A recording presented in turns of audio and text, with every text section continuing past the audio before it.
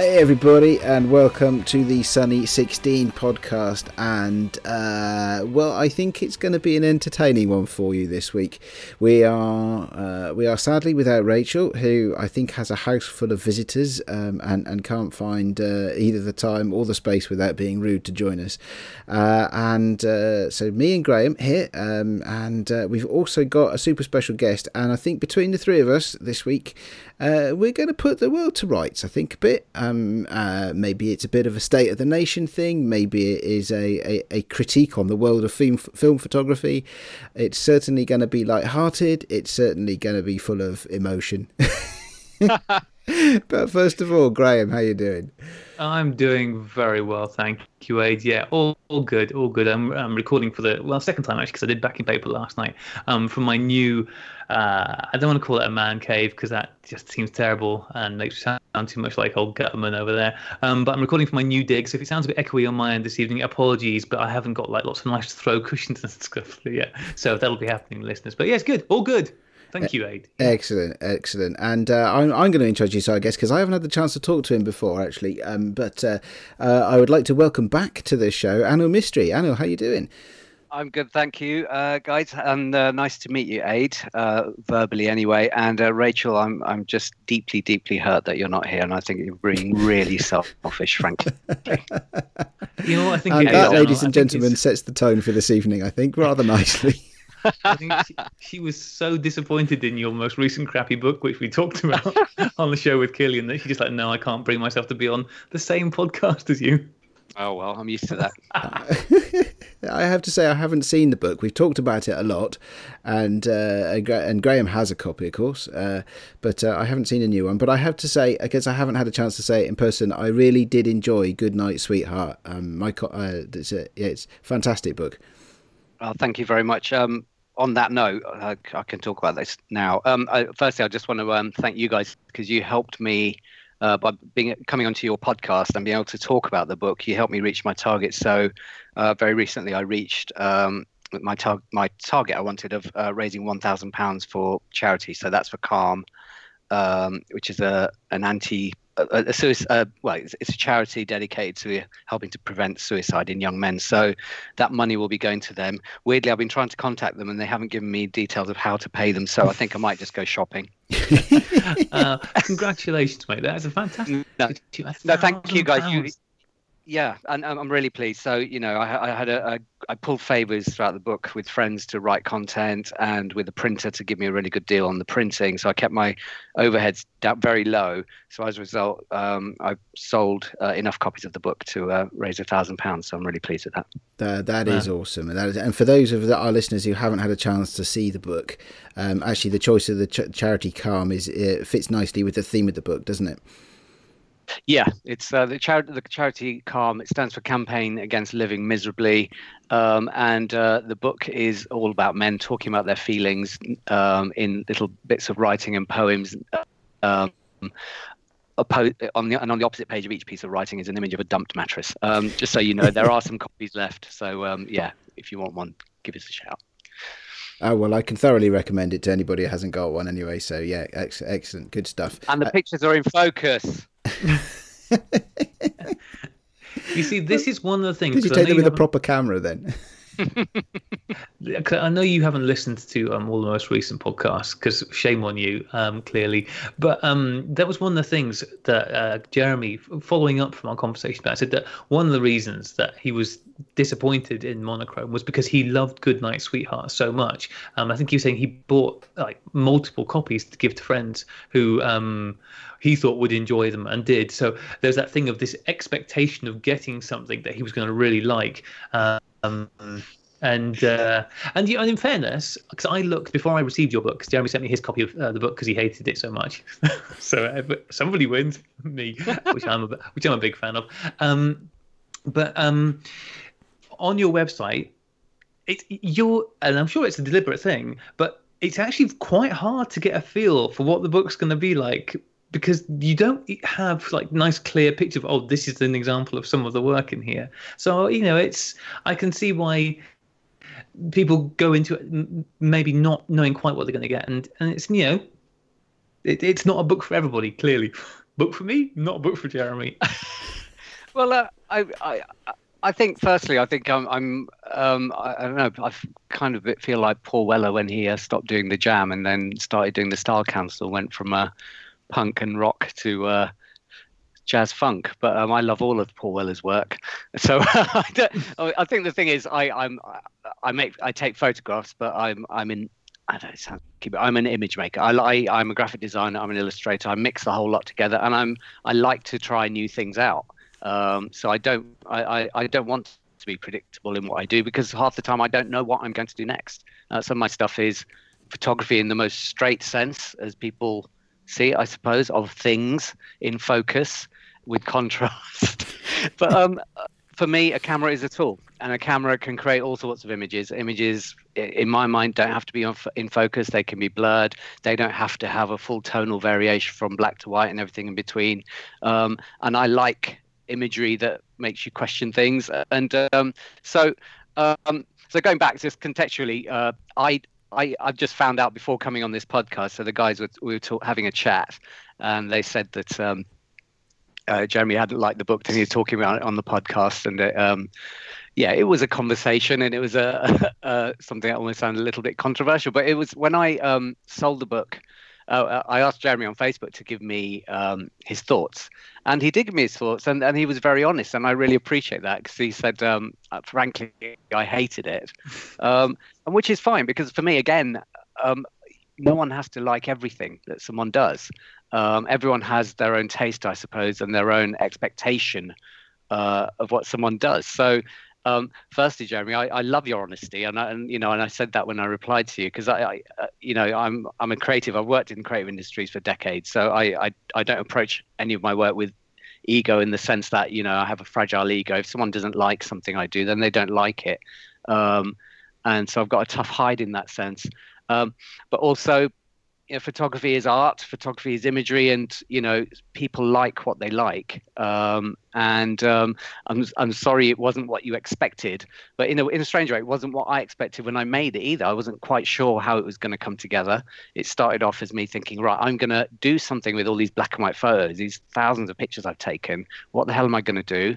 And I thought, I just don't want to do just a typical, oh look, here's a picture of, I don't know, a bridge or a barn or a dumped car in a graveyard, a junkyard and stuff. In a weird way, I was trying to avoid cliche, but I suppose in the approach to trying to avoid cliche, I created a cliche in itself, in your mind at least, Jeremy, and that's fine. But it's the book that sort of organically came together, and in the end, I'm really pleased with the result. And I think with any photo book, it's not for everybody. For me, for example, the most boring thing I could think of is just a book of landscapes. That would bore the shit out of me, unless it's Ansel Adams or something stunning. Just a picture of a sunset or something that just drives me mental. I just want to burn it. I like work that questions, and it's clearly questioned you. So in my mind, that's a success. But I'm sorry you were disappointed. An emotional response, positive or negative, is better than indifference any day. Absolutely. I mean, we're creating creative work, and we have to ask ourselves, why am I creating this? Okay, some people do it for a hobby. It's just, I do this because I enjoy it, and it's a form of therapy. And yes, that's all great. But for me, I like to try and take it a bit further and do stuff, because I've got so many ideas, and I want to try everything out with the imagery I can create with cameras. Okay, I can get behind that. I'll talk about my own experiences that in the last week or so in a minute. But what you're saying there is honest in itself, isn't it? There's a lot of stuff. There's a lot of imagery being published these days, and there are, whilst this doesn't apply to everybody, this thing I'm going to say now, but there are some out there that are publishing work, and just because it happens to be shot on film, that therefore gives it some kind of credibility, or maybe not artisticness, but it seems to be, and it seems to be we're getting to a point as film photography gets in so far into its resurgence that sort of thing is becoming a theme more and more now. I don't think that's a film photography thing. I think that's just a photography thing. I think if you go on 500px Like there Why is would a I do baseline that? to feel bad about your competency at taking photographs is why I mostly go there. But the thing is, like, there's a baseline of, oh, this is what a pretty picture looks like. This is the most broadly accepted idea of what a picture is. And I think film photography is maybe just kind of coming up to that level of okay, this is what a broadly accepted pretty picture is, and maybe the fact that it's on film adds a little bit more, but I think it's quite a universal thing. I don't think it's just a film thing. No, I think it's about it's okay. I'm going to use I'm Indian, so I'm going to use an Indian analogy. Okay, in my little town where I live, I'll sit in a pub and there'll be loads of locals, white people. Who'll go, oh, there's a great curry house here. I went to this curry house, it was fantastic. And yes, it might be a tasty curry, but in the world of curries, it's absolute crap. And my point here is that if you really know curry, you know all the spices, you know how they go together, you know how different things put together make different flavors, and you know how they all come together to make an amazing curry. In a different, whether it's an Indian curry, a South Indian curry, a Bangladeshi curry, a Pakistani curry, there is a whole world of cuisine under the word curry. And for me, that analogy fits with photography as well. You only know what you know, and you only get to know more by trying more and experiencing more. And you only get to do that when you actually put your mind into looking at loads of books, going to galleries and learning. I mean, it takes a lifetime to sort of build up experience and to have, if you like, a visual sense. And it's not just about the technical aspects of composition, and photography gets caught up in pixel peeping. And I've said this before, and I'll say it again, I couldn't give a shit if a picture is in focus or not. A lot of the best pictures ever taken in the world, in history, have not been in focus or in perfect focus, and have not been technically correct. They haven't followed the rule of thirds. They haven't had, perfect contrast or this, that, and the other. They've just been great, interesting images in their own right. And for me, I don't care what camera it's taken with, whether it's digital or film. I just look at the image. It's like, does that strike me? Is that interesting? And is it avoiding cliche? Is it different? Or even if it is a cliched thing, is it just executed so bloody brilliantly that it just blows me away? So I think that's what we're going to talk about today, isn't it? The fact that, frankly, there is a lot of guff out there, and we need to push ourselves more. Well, we do. So, and this is this. I mean, I was saying just before we hit the record button, that we the one of the things that we've remarked upon is that since we started this podcast, the Sunny 16 podcast, which as we record this in late November 2018, so we've been doing this for about 2.5 years now. And since in that time, possibly because of the resurgence of film photography, there are now lots and lots of film photography podcasts, and that's brilliant. It's brilliant, and so I'm not saying that any of them are guff, not by any stretch of the imagination, but I am thinking to myself, well, how do we take it to the next level now? What do we do next? Yeah, I think questioning the quality of the work we're creating, I think, is a good start point. It's a few years ago, the whole film community, if you like, it was quite a fragile thing. Will there be any camera film left? Is anyone making cameras? What's going to happen? But where we are at now is amazing. There's new podcasts coming out all the time. There's all this enthusiasm, and so this sort of resurgence, if you like, is it's maturing, and so as a result, we don't have to be as fragile and supportive of every single thing we see as we have been in the past. I mean, that doesn't mean that we've been fake. Yeah, because if you want to develop and build a community, that community has to mature in different levels. And yes, one level is, okay, good for you, you've got a camera. Good for you, you're shooting with film. That's fantastic. But okay, now let's look at your work. What's the quality of your work? Are you pushing yourself? What are you doing? Are you trying things out? Are you learning things? And I don't just mean learning technically how to light and all that stuff. I mean looking at the image you're creating. What are the images you're creating? How are you pushing yourselves and getting out of your comfort zones? And I don't think this is the point of, I think what we're talking about today is not to be nasty, but also it should sort of put a bit of a jolt up everyone. And we want to get people to question their work, right? The thing is, though, I mean, and you're completely right, and definitely want to go down it. But also, I think one of the things about the film community that has been fantastic and has been at least in part, responsible for why the resurgence has taken hold is because it is a very welcoming, very supportive community, and whilst what I suppose one game is, if people are happy making a curry that's just a very simple, basic curry that anybody who's really into curry would just go, well, that's rubbish. But if they're making curry that people like, even if it's not very good curry, that's all right. I think I don't think everybody has to necessarily be pushing themselves to be creating something that's on the outskirts. I think if you're interested, if that's something you want to do, then looking at how you go about it and getting into that, I think, is important. But equally, if you're quite happy eating and making the rubbish curry from a jar that would horrify you, chicken tonight curry. Yeah, exactly. But if you love that, and the people you're making it for love that too, that's all right.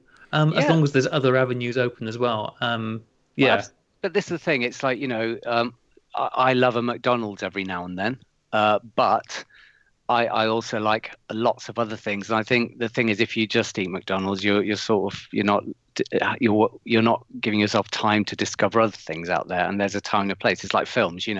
I love a big blockbuster, special effects laden nonsense film sometimes.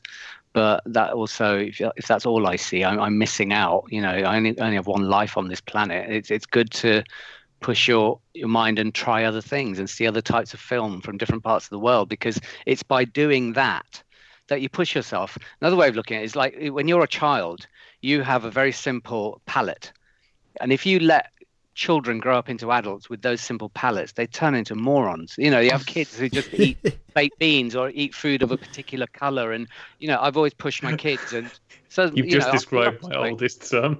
No, I grew up that way. I grew up in a poor family. I was eating really, weird Indian vegetables that my mum would cook up. And, and I thought, what the hell is this? I want a crispy pancake. And she'd say, well, look, if you don't eat this, you don't get to eat. So eat up. And it's only years later I look back and thought, oh my God, she was cooking amazing exotic vegetables and incredible dishes that now I wish I knew how to cook, and through eating things that had bitterness and different tastes and things that at that age I wasn't quite sure about, it trained my palate and I learned to appreciate other things. So through that thinking, it built up my expectation and expanded my horizons. You've got to, basically, you are a product of your experience. And if you don't experience more things, whether you like them or not is not the point. Open your eyes and go out and look, because that's how you build up your brain and build up your vision of what's possible. And that can only be a good thing, surely. I'll go with that. I think it's we try and push our kids to eat different types of food with slightly less success maybe, but yeah, it's I mean, I'm going back to the whole thing about pushing yourself as a photographer, right? I'm guilty as hell this year especially. In previous years I have spent more time and more effort really studying, learning, practicing and experimenting, and that has reaped lots of rewards and I've had a thoroughly good time. This year, for no reason really, I've been a lot less active, and I if I look back and think, well, what have I achieved in photography this year? I don't think there's a much actually, if anything at all. And that so I get, because I can see this is Aid as conciliator here. It's like I can see the adult view of the world, which is we have to keep pushing, and I know, right, that I haven't done that, and I know that I am now. I've had an unproductive year in that part of my life because I haven't been pushing myself, and that's why in the last few weeks I've been really talking about collaboration and getting some projects started to get me out of this rut. But I can also see the Graham view, because I quite often say on this very podcast, that the photography is the bit of my life where there doesn't have to be pressure, right? Because other things I have in my life, especially work, and can cause quite a lot of pressure. And actually, to have a hobby where you can just mooch about, playing with things and not having any deliverables and not having any deadlines and not really having to prove anything to anybody, that can be quite relaxing in itself. Oh, I totally agree. This weekend, Saturday, I organised a little photo walk in Brighton, and it's one of those things I was looking forward to for ages. And at one point, there were going to be about 20 people turning up, and then it turned out there were no trains, bus. There was a bus replacement service between London and Brighton, and also it was pissing down with rain. So there was a point when I was stood outside the station and expecting no one to turn up. In the end, there were 5 of us. One of them being my son, who I think my wife sent along just so that she was worried I'd be alone and upset. So I had to bribe him with a burger to stay with us. But and on that day, I wasn't expecting to push all my boundaries and come out with amazing work. I was just enjoying being out with some people I'd never met before, and I dig that. I love just the process of taking photographs. It's a pleasure in itself. But I think, as people take photographs, another way of looking at it is financially. I mean, I look back on how much I've spent on, I don't have a darkroom. I don't develop my own stuff. I've spent thousands over the past couple of years just developing stuff. And, half the time I look at it and go, God, why am I doing this?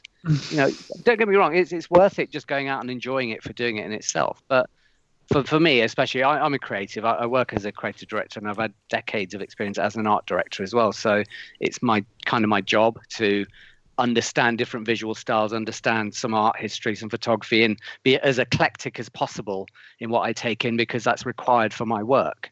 So to that end, I'm probably a bit more pushy towards myself as well. And I always look back on everything I do every year and go, what a pile of shit. And I want to keep pushing, because I just want to keep trying new things. And this is my point, that, yes, there are no rules, there's conventions in photography, but you've got to try stuff. And if you don't, it's very easy to sit in a comfort zone. And just, yes, we enjoy doing what we do, and it's nice to put out a little book and, enjoy that process. But surely you get to a point, surely you want to try and push your work, as if if you were doing woodwork, surely you'd want to get past a mitre joint and do your own dovetail one day. Some of the analogies you're coming out with today are great. None of them I have any personal experience of. Yeah, but with all of it, it's you build your craft, right? And the craft is always built. There's the creative part, and then there's the actual technical part. Yeah, I suppose. Yes, I can totally get that, and it's something that. How do you push yourself is an interesting question, always an interesting question. And I think so, even what you were saying there about enjoying a walk out in Brighton with people that you've never met, actually the way that you're pushing yourself at that point perhaps is by doing it with people you've never met. Maybe that's something that you do a lot and you're very comfortable with and know you enjoy, but is there still a little bit standing there outside the railway station in the rain thinking, oh, what's going to happen today? Am I totally comfortable? Yeah, well, frankly, if no one turned up, I'd be quite happy to wander around myself with a camera, because that's what I do on a Saturday anyway. So if I've got some company, then I'm happy. So it can only be a bonus, and it's nice to meet other people, and because you learn off everyone, no matter whether they're a professional or an amateur. And again, don't get me wrong, I'm not a professional photographer.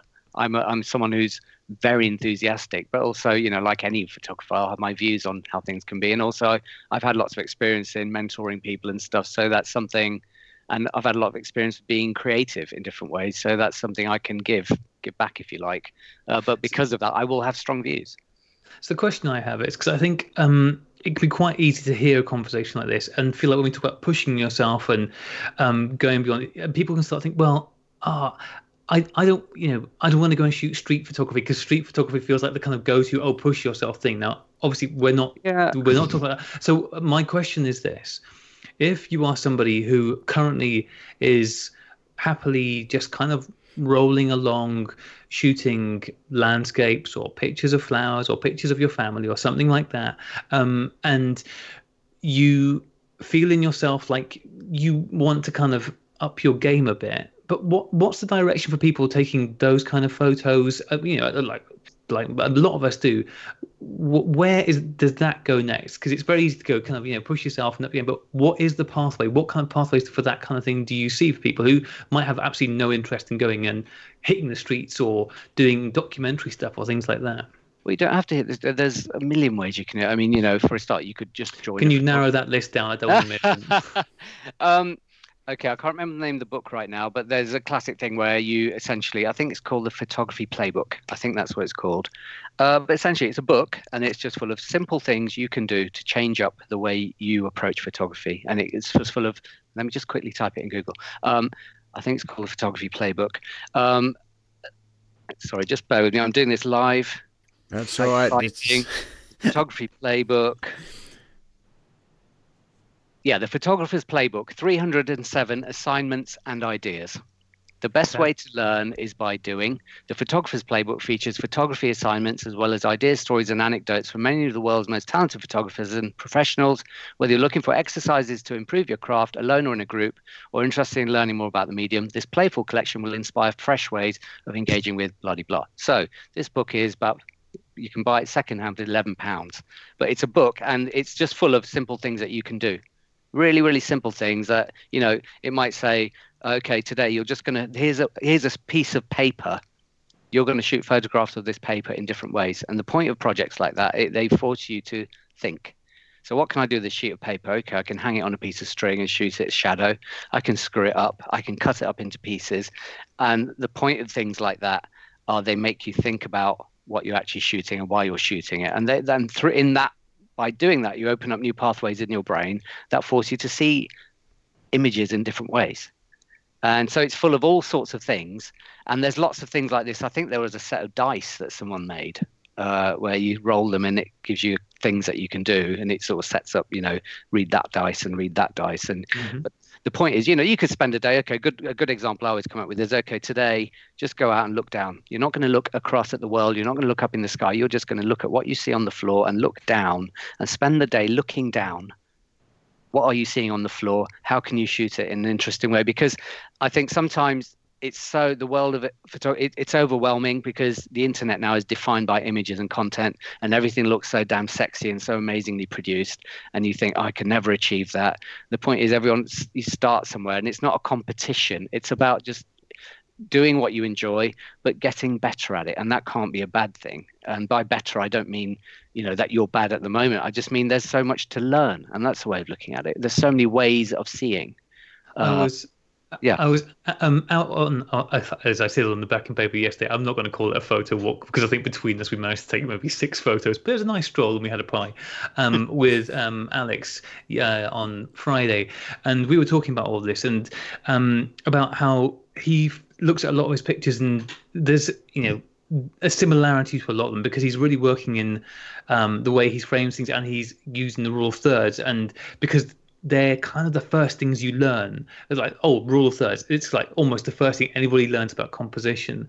And quite often you don't move beyond that. And we were talking about the idea of, okay, well, picking one of the other sort of strong compositional elements, go, okay, triangles, just focus on just looking for things with like where you make a triangle or S curves or something like that within it, and just focusing on that to try and get those pathways as well worn in as the rule of thirds. So you've got a multitude of compositional tools in your brain as opposed to just this kind of one go-to that so many of us default to at the time. Another way, another technique I use is look at some of your favorite films. What is it about that favorite film that you like? You know, a lot of the time, certain films are shot in certain ways, the way certain angles are for photography. You know, and someone said the best tool you have as a photographer is your legs, and that's another thing. People just stand on the spot a lot of the time. They don't walk around a subject. They don't get down on their knees. They don't stand up. A lot of this stuff is very basic, and I don't want to sort of, you know, I don't want to sound patronizing here, but my point is. Also, my issue also with what you call the rule of thirds, the word I hate there is the word rule. You know, yes, there's, you know, the golden mean and certain shapes and compositions, if you like, that are pleasing to the human eye. And that's just nature, if you like, and that's just the way things work. But don't see it as a rule. You know, every rule is there to be broken. Yes, it's good to understand it, but don't define everything you do by it. Once you learn a rule, then you can break it, you know. But there's so many other things out there, and people get too caught up in the technical side.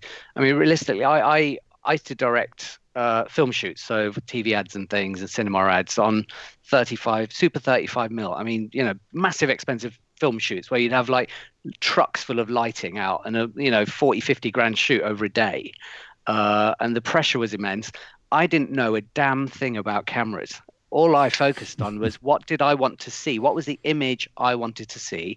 I had a director of photography who would, create that image for me. But my point is, and that's always the way I've approached it as well, I've thought of the image first, then looked at how can I achieve that from a technical perspective. If you get, we also, the thing about what we do now, we all, I'm as guilty as anyone else. I love cameras. They're gorgeous things. We get caught up in the whole, camera porn thing and just having X, Y, and Z camera and lens. But once you get past that, you realize, you know what, I could have shot this on my old MTL3. I didn't need this Pentax 6.7 in all reality, because frankly, it's a totally excessive and a waste of money unless I'm counting the pixels. And also that for me, my big thing, my big bugbear is the sort of the pixel peeping, the thing about sharpness. That word sharpness just drives me mental. Frankly, compared to the 50s and 60s, pretty much every lens you buy nowadays is really bloody decent. And so let's almost forget all that for a moment. Just pick up the camera you like and just go out one day and say, I'm going to take pictures of the type that I don't normally take. That's a good start point. It's really simple. That is nice, actually. Yes. I like that. And I know what you mean about the cameras as well. Especially I've been trying to whittle down my cameras. I'm not really a camera collector. I'm sort of trying to get to the one instance of each type that I really, really get on with, and I think I'm all right, mostly there. And I guested on the Classic Lenses podcast a little while ago, and I remember that. I remember that. Yeah, I've got to confess, and I said this to the boys at the time on the podcast. I'm at somewhat of a loss. I don't really know anything about lenses. I know my brain works roughly in a 50mm, although I prefer a 45mm if I can. And I know my brain works in aperture priority, but beyond that, I'm not really that fussed. And I shoot, one of my most often used lens, at least in the 35mm, is a Nikon. It's a plastic £100 50mm lens, 1.8 lens. Yeah. It's never really occurred to me to buy another one. Well, no, that's not true. It has occurred to me, but I've never really been able to figure out. Every time I ask myself the question, will I take better photographs if I buy that other lens? The answer comes back no. There are one or two exceptions. Where, and I think medium format, you mentioned medium format, and I do perceive with one particular lens on one particular camera, and Graham would be able to say it, but I'll say it anyway. It's the 75mm lens on my Bronica that I do feel does something different that I can see and that I really, really like. But it's about the only lens that I've got that does that. Yeah, there are some lenses that achieve something others can't. But go back. I had this obsession with medium format for a while. So I had a Mamiya 645 Pro TL, and then I went and bought this Yashica. I thought I'll try a TLR. It's a pain in the ass. Everything I end up is double exposed because the process you go through is so punishing to just sort your shots out and get them all done. I look like a twat when I walk around with this box and looking down, blame the and I can't for that.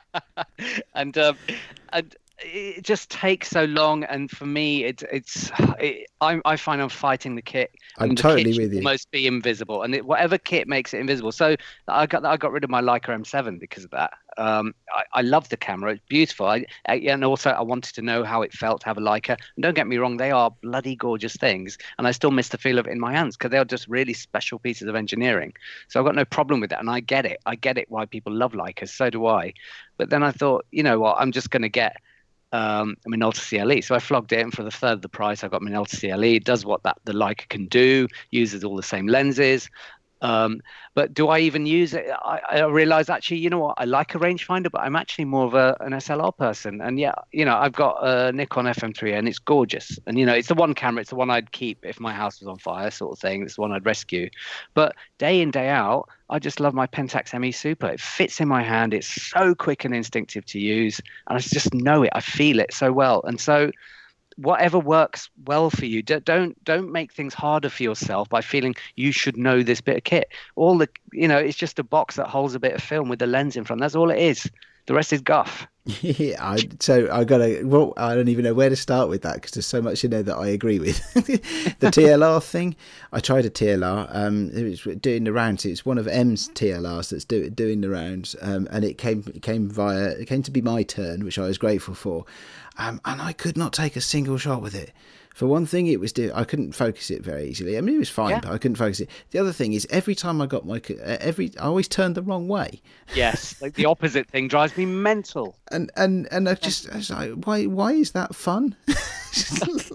That's just not fun. That's just incredibly frustrating, because it's stopping me from capturing the thing that I want to that I've seen, and I have precious few actual creative skills as it is. If I see something that I think it might look good, I'd like to be able to capture it in the easiest way possible. Yes. And every time I went to take a shot with this TLR, I just it's frustrating as hell. The rangefinder thing is interesting as well. I have tried a rangefinder, not a top class one, but I have tried, and I don't get on with them at all. I don't like rangefinders at all. I don't have any Leica lust in the slightest, because I much prefer to use an SLR. I don't know why. Well, I agree. I just find them quicker. I can understand. With rangefinder, you line up the image, but am I seeing it in focus? I want to actually see the way my eye sees. I want to see something defocused, and I want to see it actually achieve focus and know that it's actually in focus. That's why I love an SLR. You get that, and for me, it's the quickest understanding translation from eye to brain sort of thing, eye to hand or whatever, and I understand what it's doing, so I feel confident when I take the shot. But even with my Leica, I was okay. Yeah, this sort of feels right, and technically, yes, I just believe in the kit and it should do it, but it just didn't feel instinctive, and I think that's a word for me. That's interesting, yeah, because I think that works for me. So in the I guess the three of my favourite film cameras, two of them are actually the same. Nikon FE2s what I use rather than an FM3, but similar kind of thing. And I have two of those. And when I bought them, both of them secondhand. These are not ones I've had forever or anything like that. They're both. One of them had a focus screen in it that was completely blank, no focusing aids in it, just a matte screen. And the other one had a split prism one. Yes. And I really couldn't get on with the split prism. What? I actually had it replaced. Really? Yeah. You lost him. Wow. I had it replaced. So it's one of the things I love about the Bronica as well. You could drown in the viewfinder on the Bronica, right? So I have a prism on the Bronica. So I'm not using it as a waist level finder. It has a prism, and it's a metered prism, but that's another thing. But that has no focusing aids in it at all, no split prism, no nothing. And on the Nikon, I actually had it replaced because I just couldn't get on. It was a distraction. It was like, there's this thing in the middle of my shots. I love a split prism because I kind of feel the most confident because I've got a Contax RTS2 and it's beautiful, but it's just got a circle in the middle. And then when the area outside the circle is out of focus, like you get these weird dots, and it just feels a bit weird. I'm never quite confident. Whereas with a split prism, I feel like a 5-year-old. It's like Lego. These two bits are slotted together. I know it's in focus, or as much as in focus as it can be, so I can take the shot. Because that's the bit that I want to be. I want that to be easy. And I think a lot of the time with photography, because you get people, especially with film, because you got lots of younger people coming into it, they haven't got a clue about where to start. So they read all these reviews and all these things, and I did it myself. And you want to try that kit out, and you want to sort of feel, and you can end up punishing yourself and think, I should know how this works. Why doesn't this work for me? It works for other people. Just go with what works for you. It's really, really easy. Yeah, that's definitely important. But I can't help but feel that all this talk about how different cameras are part of the problem and part of the solution, I can't help but feel that is undermining the conversation we were having earlier about none of that mattering. Well, it doesn't matter. Before we move on, I just want to say, because I feel like somebody has to stand up before we get letters and letters, which I will have to read out in defense of TLR. You do have your own show now where you can do that. It's okay. I know. You could make that a really long one. Is that the show where you just describe photographs? I was trying to listen to that today. there's a man on a hill and there's a slight purple tinge to the left and there's some trees. And oh my, what are you doing? Well, the good thing about being in the creative industry, Anil, is that we don't have any ego. We've lost that a long time. So if you'd like to give Graham some honest feedback, that'd be great.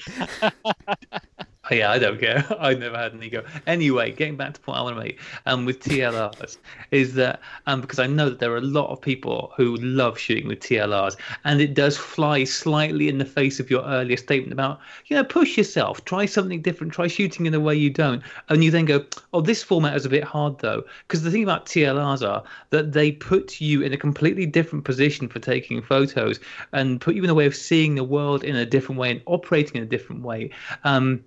Which actually can make a difference to the way that you're taking pictures. Yeah, I would argue that I'm sure you would. Going back to my curry analogy here, there are easier ways to start. It's as simple as that. Don't get me wrong. They're beautiful objects, but they don't fit me for my day-to-day stuff. I'm not going to sell my TLR, but it's always nice to try that stuff. But just find the thing that works easy for you, and just push yourself with that, because and then you start to build up on your skills, then you start to learn about other ways, then you can start to so push yourself within a very comfortable zone is what you're saying. So, push yourself, Graham, you're sounding very much like a camera collector rather than a photographer at that point. Pushing yourself doesn't mean buying a new type of camera. Oh no, I agree, but I think that sometimes the format change can dictate a difference in direction completely, and I think TLRs, the reason you and Anil both dislike them is because they are such a different experience to shoot with, and that is part of like, okay, here's another direction you can go down, here's another direction you can explore. It's not like, oh, this is a different SLR or this is a different lens. My analogy to that would be, okay, how many analogies did you bring? I love it. It's like having Jesus on the show, isn't it? Tell us a parable, Jesus. No, okay. If it's a TLR makes you view that just the process of looking through the thing, making it all opposite and upside down, makes it more difficult. Okay, if you're just trying to learn things or new ways to see the world, do it in the most direct way you can. Be that a rangefinder or an SLR. That would be my personal view on it anyway. Other people may disagree, that's fine. But my point is, the easiest way to get from A to B to start. Once you start getting good at that and expanding, then you can try using other things. And again, the point, everyone out there, these are not rules, and you can do what the bloody hell you like. We're just talking about the stuff here, but I just get so annoyed. This whole world gets so caught up, and suddenly everyone goes, oh god, I use a TLR, it's easy. And yeah, well, good for you, that's fine. But it's like, it's easier to learn to drive a car than a lorry, surely, right? A car's got 4 gears. And in fact, that's another great analogy. Let's go there. It's easier to learn to drive. If you're driving a car, an automatic car is easier to learn than a stick shift car, and a lorry is easier to drive. A lorry is harder to drive if you're learning than an automatic car. Surely we can agree on that. We can agree on that. Yes, but we are talking about we're not talking about necessarily the beginning. We're talking about pushing further beyond that. Yes, not just the beginnings. Pushing is not what I mean. You're talking about pushing in terms of making the kit you're shooting with more complicated than it has to be in the first instance. If you're first learning to use a camera and you want to find the camera that's as easy and direct, the most easy and direct way to shoot with, then you understand that. Then you can move on kit-wise, but for me, I think that the whole thing about the art of photography or the images we create, that's what we're trying to talk about. And you want to make that as easy as possible for yourselves. And for me, bring a TLR into the equation, I find that really restrictive with photography. But again, for me, the TLR isn't the important bit. I want to get to the end game of what are the images we're creating? What are people doing in terms of pushing the art or the images they create? Yes, using a TLR can force you to shoot differently because you kind of have to, because you're looking down into the thing. But then for me, that's a restriction. I think I have to agree with Anna on this one, Graham. Sorry, but I think pushing yourself is so. How do I'm trying to think of a good set of words to describe this, because I think When I'm hearing push and do things that are uncomfortable, I'm thinking in terms of the output, the creative output. Exactly. And for me, if you're going to push yourself, from my professional career, I've had a lot for a long time, because I do a lot of consultancy work. For a long time, I've had a kind of rule of thumb that it's okay when you're working with a new team of people to expect them to learn things. You have a right to expect them to learn things, especially when you're training them. But I don't think you do have a right to expect them to learn things in a foreign language. And I think for me, the thing about a camera there is, it doesn't need to be a TLR, just a strange camera. It's taking away some of your brain power for pushing yourself creatively, because you're having to use some of that brain power to work mechanically. And I think it's about uncoupling your mental view of the idea that a better camera will make you take better pictures. It's as simple as that. Don't say that. You'll ruin the classic lenses. Have you spoken to Carl in person? Oh my God, you're going to break his heart. He's I'll tell you what. 3 lenses this week in search of that perfect lens. No, but it's interesting. I've been talking to Carl on Facebook Messenger, and Carl, he was taking lots of photos, testing lenses of flowers and things close up. And he's started to now, and he said it many times, that he lives in this town. And this is, I'm sure a lot of people identify with this. You tread the same path every day. You almost get to the point where you've run out of things to photograph in the area that you live in, because you know it so damn well. So sometimes you have to change up what kind of things you're photographing. So he started doing more and plucked up the courage to start stopping people and asking if he can take their pictures. And he started doing street portraits. And now he's started doing more documentary projects. So he's going to places and started to photograph people at work doing things. So he's gone away from just doing photographs that test lenses. But, that is the point of that podcast. They are talking about the technical thing. And so that is their thing. But, in himself, he's now trying different things. And it's only by getting over your internal barriers a lot of the time. And that's what I do a lot on my photo walks. I'll sort of mentor people and say, look, okay. And I try and coach people to do that, because that's the first step as well. You have to get out of your comfort zone. It's as simple as that. And I don't mean kit-wise. I mean in terms of what you're doing and what you're trying. And I think when people aren't creative, as in creatively trained, because when you're creatively trained, part of what you do is you go into crit meetings, and everything you do is criticized by your peers, and you get used to it, and you start to see your work objectively. And that's the other thing is, you can only start to create more interesting work if you start to be as objective as you can be as well.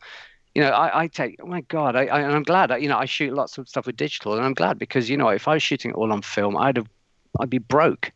The amount of guff I shoot, the amount of crap, but I like to mess around and try stuff out, and you've got to. It's as simple as that. Can I tell you a story? So because this is something that I did this weekend, and I don't think it worked actually, but there you go. So we've been talking the last couple of weeks about collaborations, and I'm now actually really, this is moving on almost day by day. There's a group of 7 of us now, and we've got a little Twitter group, and we're just chatting and trying to push ourselves, trying to do some level of collaboration. We haven't got an output in mind just yet, but I want to make sure that everybody has the chance to contribute to what the output might be. But I found myself with a few a spare hour or so at the weekend, and I thought, well, okay, well, I'll give this a go. And my boy had to do a homework assignment, which for some reason involved building a pyramid out of Lego, and then using that as a scene for some sort of Jedi battle. I didn't know the Jedi were around in ancient Egypt, but there you go. That's what he's been studying at school, apparently. So great school. I feel guilty now. It is actually a really good school. But I took this shot. So imagine that I had this little Lego pyramid that he'd made with some figures around it, and I stuck it on a plain table. I threw a brown blanket on the table, got a softbox out, a couple of lights, and sort of started taking some photographs of it. And I thought, okay, well, that fits roughly within the brief of what I'm doing in this little collaborative group. Because on one hand, I'm exploring with Barnaby a theme of childhood memories, what reminds you of childhood. And definitely there was a lot of Lego in my childhood. And then on the other hand, the other theme in that group is about manipulating light, because, rather than just accepting what light is there. I thought, okay, so I'll do this. So I shot a load of digital photos because I didn't happen to... I wanted to get something out quickly as a concept before I went any further. And then I thought, okay, well, I'll play around. I played around with it in some apps on my phone. I printed it onto Instax and then, scanned it as an Instax and posted it up on the group and said, is this art or is it bollocks? And you know what? Out of that, right? So I put something that I was pretty confident was rubbish, right? I put something that I was pretty confident it was rubbish on a not a public group, a private group. I'm not sure I would have been brave enough to do it publicly, but and it wouldn't have served the purpose anyway. But I put it out there, and actually out of that came a bit of a conversation about, actually, no, this thing worked, this little bit worked here, and if you did this, and for me, that actually, that was pushing myself, because I don't do that. But I you get that feedback, and that I can feed off the feedback and go and do the next stage of it and start developing ideas that are going to be better informed. Maybe not by critique as such, but certainly by collaboration. So that I think, I don't know where I've kind of lost myself down a rabbit hole at this point in the conversation, but bringing it back to some of the topics, I mean, that for me is pushing myself more than perhaps buying a new camera would be. Yeah, but that what's good there is, okay, let's rewind. The reason we're having this subject matter today is because Jeremy thought my book was shit, and so, but that's fine, because he didn't have to like it. I like the fact that he was honest with his opinion, and that then raised the issue that what makes a good photograph, and do we as if you like a film photography community push ourselves enough, or beyond that, I think it's about, do we have thick enough skins? And I think that's another way of looking at it. We should stop being such delicate doilies and precious about everything we do. I take photographs every day that I think are bloody great. But other people may not like them, and that's fine, because that's their opinion, and we may not agree with them. I might still think it's a great photograph, and that's my right to, but it's their right also to say, I don't think that's very good. And also through doing that, you also discover whose opinions you find useful. And I don't mean that in the sense that the people that agree with you, because that's just sitting in your comfort zone, and that's the worst thing you can do. But the people who give you feedback, that is interesting, and I think that's really, really key. You should surround yourself with people who do have honesty, but also in a positive, supportive way, because that's important as well. But we should just learn to be a bit more, especially if we want to push our work and sort of do new things, just toughen up a little bit. Yeah, can't argue with that. It's hard though, because there isn't a good venue out there to go anywhere to develop a tougher skin, a tougher hide, as it were. You can go somewhere and get. There's no middle ground. There's no gradual introduction to it. There's no You go from the very supportive, or however you want to view it, but the fact that these days most pictures that get shared, people just go, oh, that's great, that's really nice, whether they're doing it to be nice, to be supportive, whether they're doing it because they mean it, whether they're doing it because they just feel like they want to say something, and obviously your mileage varies on that. There's not a good middle ground, and I think that's the thing that's really lacking, full stop, not just in our community but in any community. Sort of a good place where people can kind of dip their toe into, okay, I want to expose my work to some critique, and accept that I'm going to maybe get told things I don't necessarily like hearing, but get it done in a way that is palatable, and from people who I'm happy taking it from. I mean, do you know of a venue? Well, for me, I think firstly, one of the worst places to do it a lot of the time is social media, because there's a lot of idiots out there who just say things for a response, and there's not the supportive thing. Also, context can be lost in 144 characters or whatever Twitter is, and that you see that all the time. Someone's missed the point and it ends up in some long argument where nothing actually happened. For me, that's why I love a photo walk. That's why I love the real world, physical engagement, because if someone looks at you and goes, I don't like your photograph, but you're seeing their eye contact, you straight away as a human being, you get the context and you understand them a bit more. Whereas if someone just says that as a tweet, it sounds bloody harsh, whoever they are. But this is the point, we should be just toughen up on social media anyway. Also, if you post something, be prepared for someone to say they don't like it, and also be prepared to ignore it, because there's always someone out to, miss the point or just is in a different mood to the mood you're in, and is against the spirit of the post, if you like. And things can get out of hand very quickly, and then that whole thing becomes really negative for you. So, ask yourself as well, how fragile am I?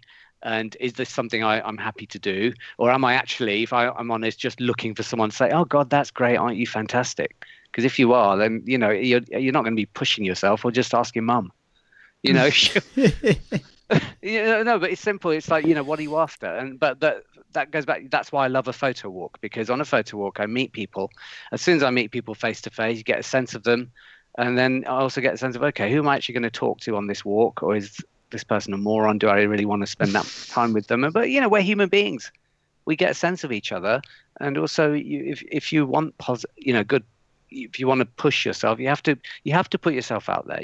Nothing ventured, nothing gained, and you've got to break a few eggs to make an omelette, and so on. So if that hasn't put everybody off going on a photo walk with Anil, he will either be critical of your work or he will just avoid you. So let me ask this question then. So Anil, I got there's so that there are those of us in the world who are process oriented people, and there are those of us in the world who are output and outcome oriented people. Now, the way you've just described a photo walk is very much from an output point of view. Right, it's or an outcome point of view, and that sounds that sounds good, but it's not the reason everybody does it, is it? So no, and it's like for me, it's like shopping. Actually, the analogy works for me for shopping. Right, I hate shopping. When I need to go and get something, I try and work out exactly what it is that I need to go and get, and if I can buy it off the internet and have it delivered, that's even better. And if I can't and I actually have to go to the shops, then I will do my best to make sure that I'm in and out quick as a flash, right? And that makes no sense to a lot of other people who really love shopping. Yeah, as a process. You've hit on a good point there. So I don't. You're ruthless. If you go on a photo walk with me, I'm not. No. Okay, good example is one of the people who turned up on the photo walk was a young lad called Matt. Hello, Matt. I'd imagine you're going to hear this at some point.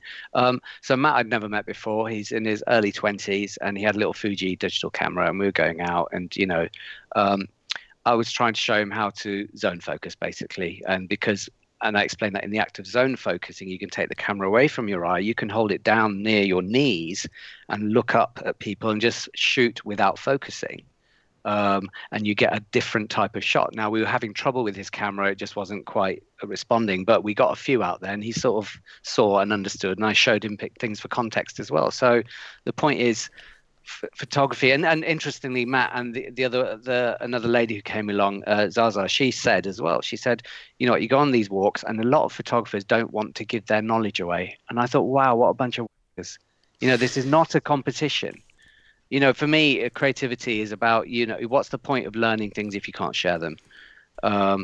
It's not a competition. If someone comes out on a walk, they're out A, to socialize, but B, a lot of people, they've never been on a walk, they're terrified. Also, I'm nearly 50.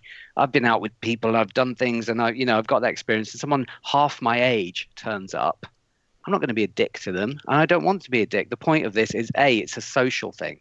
If we can't get on socially and just go out and have a nice day, what's the point of anything? And B, it's nice to come away having learned, and we all learn from each other. I learned about his camera. I'd never had to go with that particular camera. I learned from everyone. And so there's a uniting spirit between us all, which is that sense of collaboration and being together and just enjoying each other's company, which I love about photography, especially film photography. The digital community, it can get really, really wanky, for want of a better word, and all these kit obsessed pixel peepers. but the film photography has got that friendly sense. But also at the same time, it's nice to learn from each other, and it's nice to, I've been on walks and there are people with, who've done amazing work, and I want to find out how they do it. And we should all learn from each other, and we should all not be afraid to ask, and we should not be afraid to share that knowledge. But we should also, want to, understand and build our skills, surely. No, that's true. That is completely true. But I think as long as people are going into it knowing that, like I said, I went for a photo walk on Friday, and me and my friend just ambled around, taking no pictures, talking mostly just nonsense, and had a pie. Well, a lot of the walks I have are essentially a photographic pub crawl. That's the truth of it. But the point of it is, and that's valid in itself. Because the socializing and getting to know people is really important. So whether you do it over a coffee or a beer or whilst you're walking around, that's you're going to get as much out of that, because that will help your confidence, and that will help you think, and that's when conversations spring up. So that's as much of it. That's where, to me, the community should come in. It should be supportive. It should be questioning. We're not there to punish each other, but surely we want to just start to do better work. That's the thing, isn't it? Yes, it's not black and white like that, is it? It's finding the way of working together that is both constructive but also allows for some level of education and critique. Yeah, because otherwise you don't. You surely want to progress in whatever you do. Yeah, maybe. Well, I respectfully submit to you, sir, that there's an assumption in that. Well, okay. If you cook, surely you want to get better at cooking and learn new recipes. Simple way of putting it. So I personally agree with you, but I observe that that's not what it is for everybody. But that's okay. Yeah, there's room in this for everybody. So yeah, but this I'm not denying any of the other stuff. Cooking is social as well. Cooking. I like to, on a Saturday afternoon, because I'm busy all week, I like to put some music on. And I enjoy the process of cooking. I enjoy every part of it. Going to buy the ingredients, preparing them, laying everything out nicely, and cooking. That's as enjoyable to me as eating the thing. Oh God, I'd rather go shoot with a TLR. Well, I don't ever ask me to taste one of your curries, then, mate. I wouldn't know which end to start. No, I find cooking stressful. So. It's as almost as stressful as using a TLR. Actually, to be fair, I probably would rather cook something than go shooting with the TLR. That just goes to show how much I dislike shooting with the TLR. But maybe I should persevere. I don't know. Who knows? Okay. So have we fixed the internet yet with this conversation? No, I think we've broken everything. But no, I think this is great, because and everyone should. You've got to just question things, whatever you do in your life. You've got to question everything you do sometimes. Surely you can't just pootle along doing the same thing. Things get boring. Oh yeah. I definitely suffer from boredom if things are too much the same for any length of time. So yeah, totally with you on that one. I think the thing that I'm sort of taking away from this mostly is that a really good way of at least seeing a direction you might want to go is expose yourself to as much different art as possible. And a photo walk's a great way of going and seeing the way other people are doing it. Or, we try and get a really varied collection of people on the podcast who are doing interesting stuff, or go on Instagram and Twitter, but look in the places that you don't normally look beyond where perhaps you're used to seeing your photographs, and look at people doing stuff that's different, because you never know where that may take you. Many years ago now, it was Google Plus. That was their half-assed, short-lived social network thing, wasn't it? Was that Google Plus? I can't even remember. Yeah, I think it's still going, but yes. Is it? Well, there you go. Nobody cares. Anyway, I was briefly on there, and because it was a good, vibrant photography group on there. There was a lot of people, and there was one person's work who I saw, a guy called Ivan Pavlukin, who's a Russian photographer, and his work has stuck with me forever, and it probably did fundamentally shift what I thought photography could be at that point. Like, oh, you can do that as well. Oh, great. And if I just hadn't been out there seeking out stuff that was different from what I was shooting, then I would never come across that. But I think you can quite easily get into that thing of you look at stuff that is similar to what you're shooting because you want to compare yourself to it and how's this thing, and get into a bit of a rut. So if going on photo walks, joining a local camera club, finding different groups on the internet can put more stuff in front of you, that could be a really good way of seeing where the next step can be for you. Yeah, just do whatever it takes to sort of ease yourself out of your comfort zone, whether that's starting to visit galleries and looking at stuff, or just picking up random magazines and looking at the photography. In adverts or watching new types of film. There's unlimited ways of seeing the world, and it's very easy to get up caught, especially when you look online. And this is the thing about that photography world. There are so many cliches, and you get just stuck in that world of cliches. Look at something that isn't photography. Go to a gallery, look at someone's drawings. Just look at other stuff. It's a visual medium, and there's conventions, but there's not rules. Well said, Daniel. I think that's probably the most important thing. And maybe can I just end on this with thank you, Jeremy, for buying the book. It'll allow me to buy probably about 4 rolls of Fomapan 200 to get that lovely grey look to all my shots. Oh, okay. All right. Give with one hand and take away with the other. The problem you have is, though, Anna, you've got another book coming out now. Yes, I have. Are you going to be able to sell Jeremy another one? I think he'd love this new book. Okay. So what is the new book then? Come on, time for the shameless plug. Well, yeah, no, it's not. It's something I've been working on for 4 years. So I moved to my local town 11 years ago, and at the time I was working full time and commuting to London. And then in 2013 I went freelance, which gave me lots of free time. And the context of this book is, so I was born in this country. I'm the son of immigrant parents, Indians who came from East Africa, kicked out by Idi Amin, literally given, I think it was 90 days to leave the country or else. My father came to this country. He had a British passport, and he started working in a factory literally the day after he arrived in the UK, that in 1968. And you can't imagine how hard that life was. He had 3 daughters and a wife left over in Kenya. He had to work to make money to bring them over. So growing up in the 70s in Britain, if you were of my colour and you walked into a pub, it was horrible, for want of a better word. The atmosphere you would get. I mean, there was a time when my dad came home beaten up in a police car just for going into a pub for a pint after work. But that gave me a view of pubs and a view of Britain. That and all the rampant National Front stuff going on back then. But that was a view that never left me. And I always found it difficult walking into a pub because, if you're English and you walk into a pub that you don't know, it's hard enough. You know what it's like. It's like the slaughtered lamb in American Werewolf in London. It goes silent. Everyone looks at you, and either they turn around and carry on, or they carry on looking at you. And they'd always carry on looking at us. So I was never a pub person, but I found a pub in my town about 5 years ago, and I started going there, and I just loved the atmosphere in there, and I started to get to know a few people. Slowly I started going there with my sketchbook, and I started sitting in the corner sketching, and through that I got to talking to people. Slowly I started bringing my cameras in, and then slowly I started taking pictures.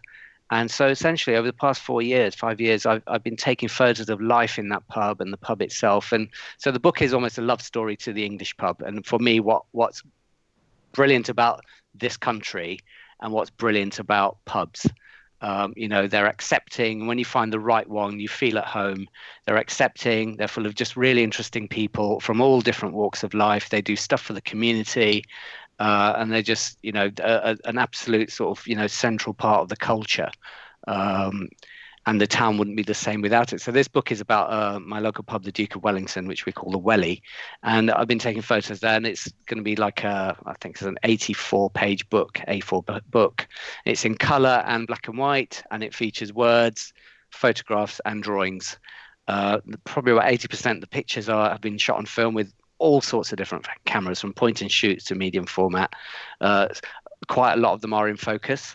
But the point of the book is it's just a document of life in a pub. And my idea is, yes, it's about this particular pub, but it could be about any pub. It just could be about your pub, whatever your pub is, because it's just full of characters and people and just life and just that everydayness. And I love the idea of a pub because it's not, people in the pub aren't your sort of main mates or your best friends. They're sort of people you come across in this sort of, I call it like a youth club with alcohol. It's this lovely middle ground, and then you go and you have a few drinks and you walk away and you see each other every now and then, but the pub is the place where you all sort of congregate. So yeah, it's a book called The Welly. I'm going to be doing an open day and a talk in the pub when I launch it on the 8th of December. But then I'd imagine I'll be putting it on my site for sale as well. So anyway, quick plug. That's cool. It sounds good. Yeah, it does sound good. What you said, there's words in the book. What sort of thing are we going to expect with that? The words is sort of my view of the pub, and just sort of an observer's view of life in this pub. And so it's not like loads and loads of words, but there's paragraphs here and there just talking about it. And it's not, a comprehensive piece of local, history, if you like. It's just my view as a photographer and as an individual of just being in this pub and the things I've come across. So it's from my point of view. There's a whole section on just the dogs that I see in the pub. There's a whole section on the garden. And then there's a whole section where it's just photographs of, not of people, just life moments in the pub, the way the clock looks on the wall as it slowly ticks away, the way the light shines through the stained glass and travels across the floor, throughout the afternoon. It's quite atmospheric. And as well as that, it's full of pictures of locals and characters and things. So it's a little sort of a touch of social history, but I'm not going deeply into sort of, facts and figures and history. The pub has a massive history. It's just a sort of little document of my view of the place. Is there anywhere on your website or anywhere where you've got some examples of the work so people can kind of see to get a feel for it? To know what they're buying. So maybe we don't get a repeat of last time. There will be. I'm going to make 50 copies to start with. I'd imagine I'll probably sell quite a few on the day it goes out. But the idea is I'll put it on my website, which is annelmystery.com, in the shop bit. Once I've sort of got it, it's coming back from the printers this Thursday, so I'm just praying that it's all come out okay. And then after the 8th of December, I think I'll put it up there. That sounds great. Do you? I know you said you've been in the creative industry your whole working life, and yeah. Do you get any nerves at all before putting something like this? Do you think, okay, here's a creative thing. I've spent 4 years putting this together. Is there any frisson at all of like, oh, I wonder what people's response will be, or is it like, oh, do it, fire it out there, don't care. I'm a callous husk now. I've been worn. My emotions have been worn to a blunted nub. I don't care, and done on to the next one. Well, if anything, I'm concerned, because I've only taken. You can't be comprehensive with anything like that. There's going to be people whose photographs aren't going to be in that, and that's what I'm a little bit worried about actually, because they'll try to get all, if you like, the local faces or characters and regulars there, but there'll be people who. I'm worried about hurting people's egos, really, that, people who probably thought, oh, I should have been in that book. And that's the problem, because with something like that, it can get political as well. So I'm just hoping that that's okay. But then that's the point of it. And I had a word with myself before going about putting it together. It's like, whose book is this? It's my book, and it's the things I've seen, the people I've got to know. It's not the pub's book, if that makes sense, though I've done it in sort of as a sense of in a collaborative spirit with the pub, and every sale of the book will contribute money towards a charity that they support as well. But it can only help them as a pub as well, and they're very supportive of it and they're looking forward to it, and so I'm just hoping that everyone's as happy as they can be. And this goes back to my other point with your photographic. Well, you can't please everyone, and you shouldn't try to. It's not your job to please everyone. You should do what you feel is right, and and always keep trying things, because otherwise you have to ask yourself, who are you taking photographs for? Are you taking photographs for other people or for yourself? Are you taking photographs to get likes on Facebook, or are you taking photographs for yourself? Seems like a good place to end that. I don't know. Do you have any more thoughts on that? I think we've done full circle, haven't we, tonight? We've talked about our own work. We've talked about things that get in the way of our own work, things that facilitate our own work, and yeah, there's a huge amount in there. But yeah, I don't think I have any. Can you tell by the way I'm talking? I don't have anything sensible left to add to the conversation. So should we call it quits there then? Yeah. Well, Okay. I think essentially, yeah, everyone, you're crap, and it's all Graham's fault. Yeah, I'll take it. I don't mind. Send your hate mail to me. As usual. Okay. Yeah, as usual. Yeah. All right. So Anna, great to talk to you after hearing you on the show previously, and you know, a few things going between us on Twitter and other forums every now and again. Have you enjoyed yourself tonight?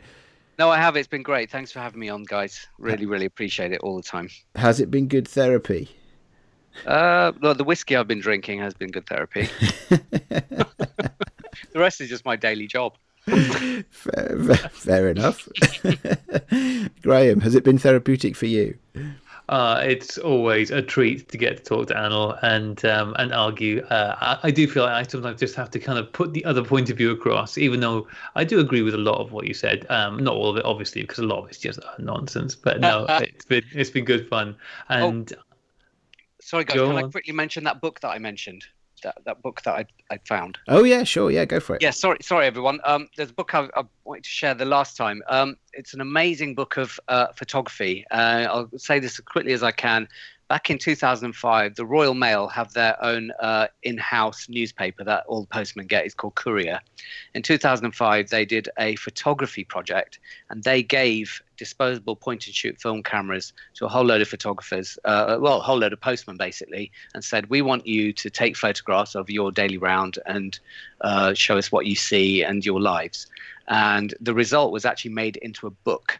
So if you look on Amazon, and type in the search field, type in Unseen UK Royal Mail, you'll find secondhand copies of this book, and it's staggering. It's got hundreds. It's 230 pages long, and it's full of photographs of just the lives of postmen, and it sort of has a rough chronology. So the very first shot is just a close-up of a digital alarm clock that says 4 a.m. on it. So obviously someone's just got up in the morning and they've taken a photo of their alarm clock from the moment they've woken up, and it just captures the day in the life of posties across the UK. I mean, from every part of the country, the things they're seeing, from dogs barking at them at fences, to dead deer in the roads, to peacocks on windows, and it's just beautiful, and it's just got this lovely innocent brilliance to it, because it just goes from one place to another. Suddenly there's gooses in a field, and you get this view of the world from people who you would normally you'd never see their point of view. And so that is called Unseen UK, and I highly recommend you buy it, because it is just a staggering piece of work. Sounds good. I have one question. Yeah. Gooses? Yeah. I was trying not to pick up on that. Gooses? You said gooses. Sorry, No, that's the whiskey. gooses. Oh, gooses it is. Oh my God. That's the whiskey for you. That's No, that does sound very cool. That sounds really good. No, it's lovely. Okay, all right then. So, all joking about gooses aside, that does sound like a book to pick up. So, and on that note, thoroughly enjoyed the conversation this evening. I hope you too have, listeners. And you, if you have, please let us know on the internet. If you haven't, please send your messages to somebody else. No, send them to me. We take all comers. I do this for the likes, actually. My Twitter account. So send your likes to us, yes, and your dislikes to us. We are the Sunny 16 podcast on the internet. You can get us on Instagram, Twitter, Facebook, email sunny16podcast@gmail.com, or simply our website sunny16podcast.com. We will end this amazing conversation this evening by playing you out with music from Rachel's band Rocha. Their album is Promises I Should Have Kept, and you can find that on Spotify, Amazon or iTunes. As always, it has been an honour and a privilege to babble on in the presence of people listening. Thank you very much. We'll see you next week. Goodbye. Bye. Bye. Gooses. Gooses.